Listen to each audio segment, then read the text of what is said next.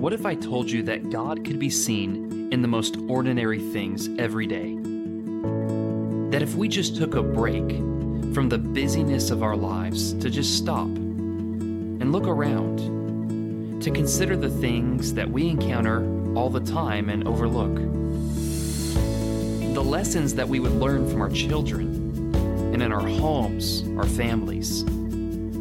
What if I told you that everyday, ordinary events could teach us extraordinary eternal truths? Would you believe me?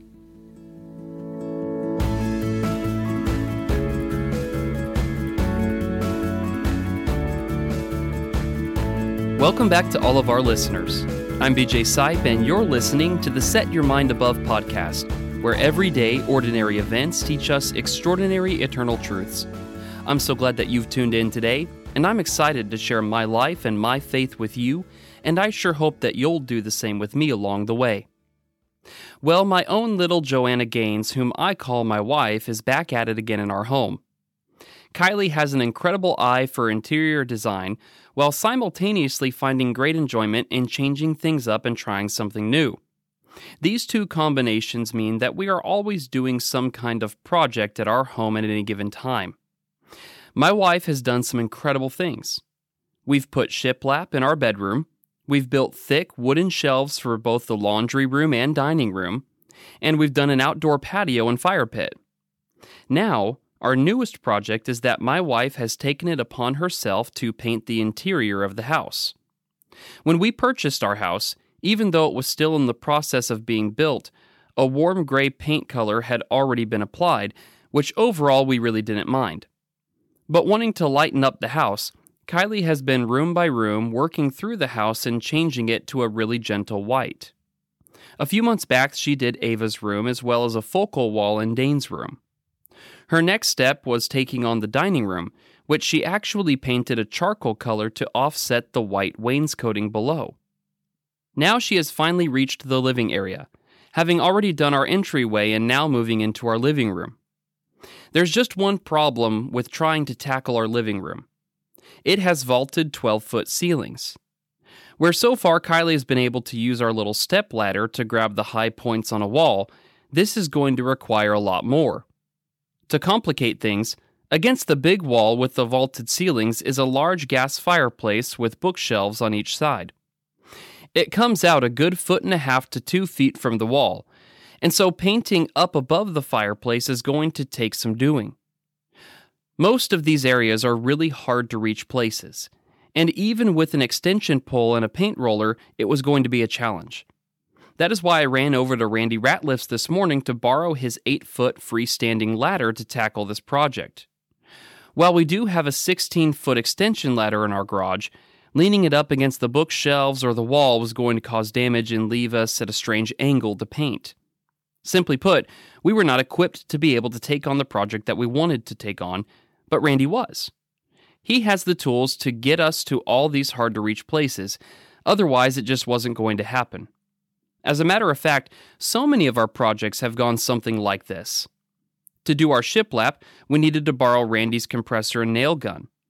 To do our shelves, we borrowed his wood shop and table saw. And to do our next project of pressure washing the house and driveway and walkways, we're going to need to borrow the right tools from Jonathan Lieber. I'm so grateful to be able to lean on these guys to help me do the jobs that Kylie has in mind, because we just don't have the right tools to do them ourselves.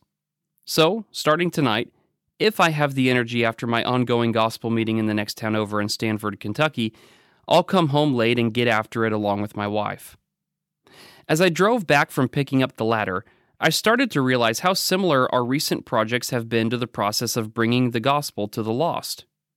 In Matthew chapter 28, verses 19 through 20, we read what is commonly referred to as the Great Commission. Here, Jesus prior to his ascension says, "Go therefore and make disciples of all nations, baptizing them in the name of the Father, and the Son, and the Holy Spirit, teaching them to observe all that I have commanded you. And behold, I am with you always, to the end of the age." As saved people of God, having experienced the love and mercy of Jesus, we now do what we can to share that same love and mercy with others. Just as the scattered church in Acts chapter 8 went about preaching the word, so we go into the world and we bring the gospel with us through our words and our actions. With that being said, here's part of the problem, though. Some people are going to be really hard for us to reach. What do I mean by that? Well, there are considerable obstacles that stand in our way of sharing the gospel of Jesus with others. One very well might be geographical. While I would love to share the truth of Jesus with those who live in places like Europe or Africa, aside from this podcast, the reality is that I'm not there to do so. Another obstacle is a lack of opportunity. There are hundreds of people in my own community that I might never have the chance to meet. We will simply never cross paths at any point in our life. Even another obstacle is relational. That is to say that I'm not able to connect with some people like others are able to, perhaps based on different experiences or interests, etc. But here's the beauty of the church. Bringing the gospel to the lost is not just my job alone. If it were, then millions of people would be lost because they would be beyond my reach to share Jesus with them. But as it is not just my responsibility. All of us have been commissioned to share Jesus with others. And it is here that we see where diversity in the church is such a powerful thing. In 1 Corinthians chapter 12, verses 14 through 18, we read, "For the body does not consist of one member, but of many. If the foot should say, 'Because I am not a hand, I do not belong to the body,' that would not make it any less a part of the body. And if the ear should say, 'Because I am not an eye, I do not belong to the body,' that would not make it any less a part of the body. If the whole body were an eye, where would be the sense of hearing? And if the whole body were an ear, where would be the sense of smell? But as it is, God arranged members in the body, each one of them as He chose." You see, in the Lord's church, we all come from very different places and all have very different abilities, and this is a blessing when it comes to reaching the lost. Our diversity breaks down barriers so that no one is beyond our reach.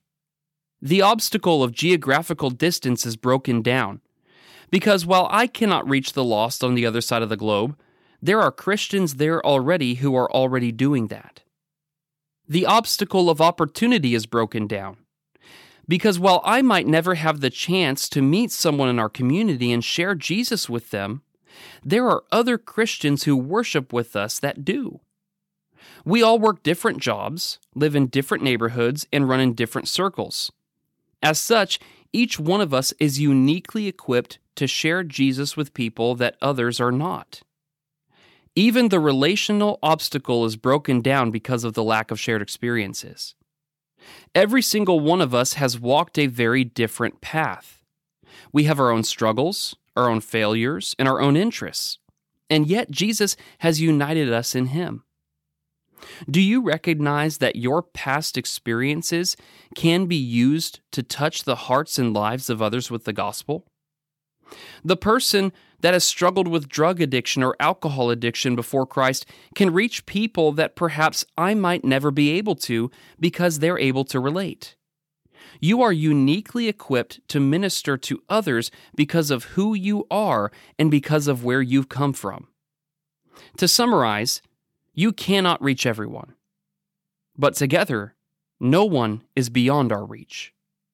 Let's praise God together for His church and for its diversity. And let's get busy as we are each uniquely equipped to seek and save the lost.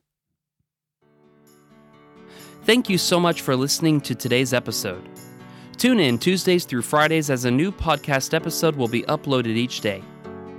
Also, be sure to follow the Facebook page for the Set Your Mind Above podcast for future announcements and video sessions. As you have the opportunity, share these thoughts with your friends and family, and share with me what important lessons you are learning from everyday, ordinary events. Until next time, know that I love you, that God loves you, and may we all, each and every day, set our minds above.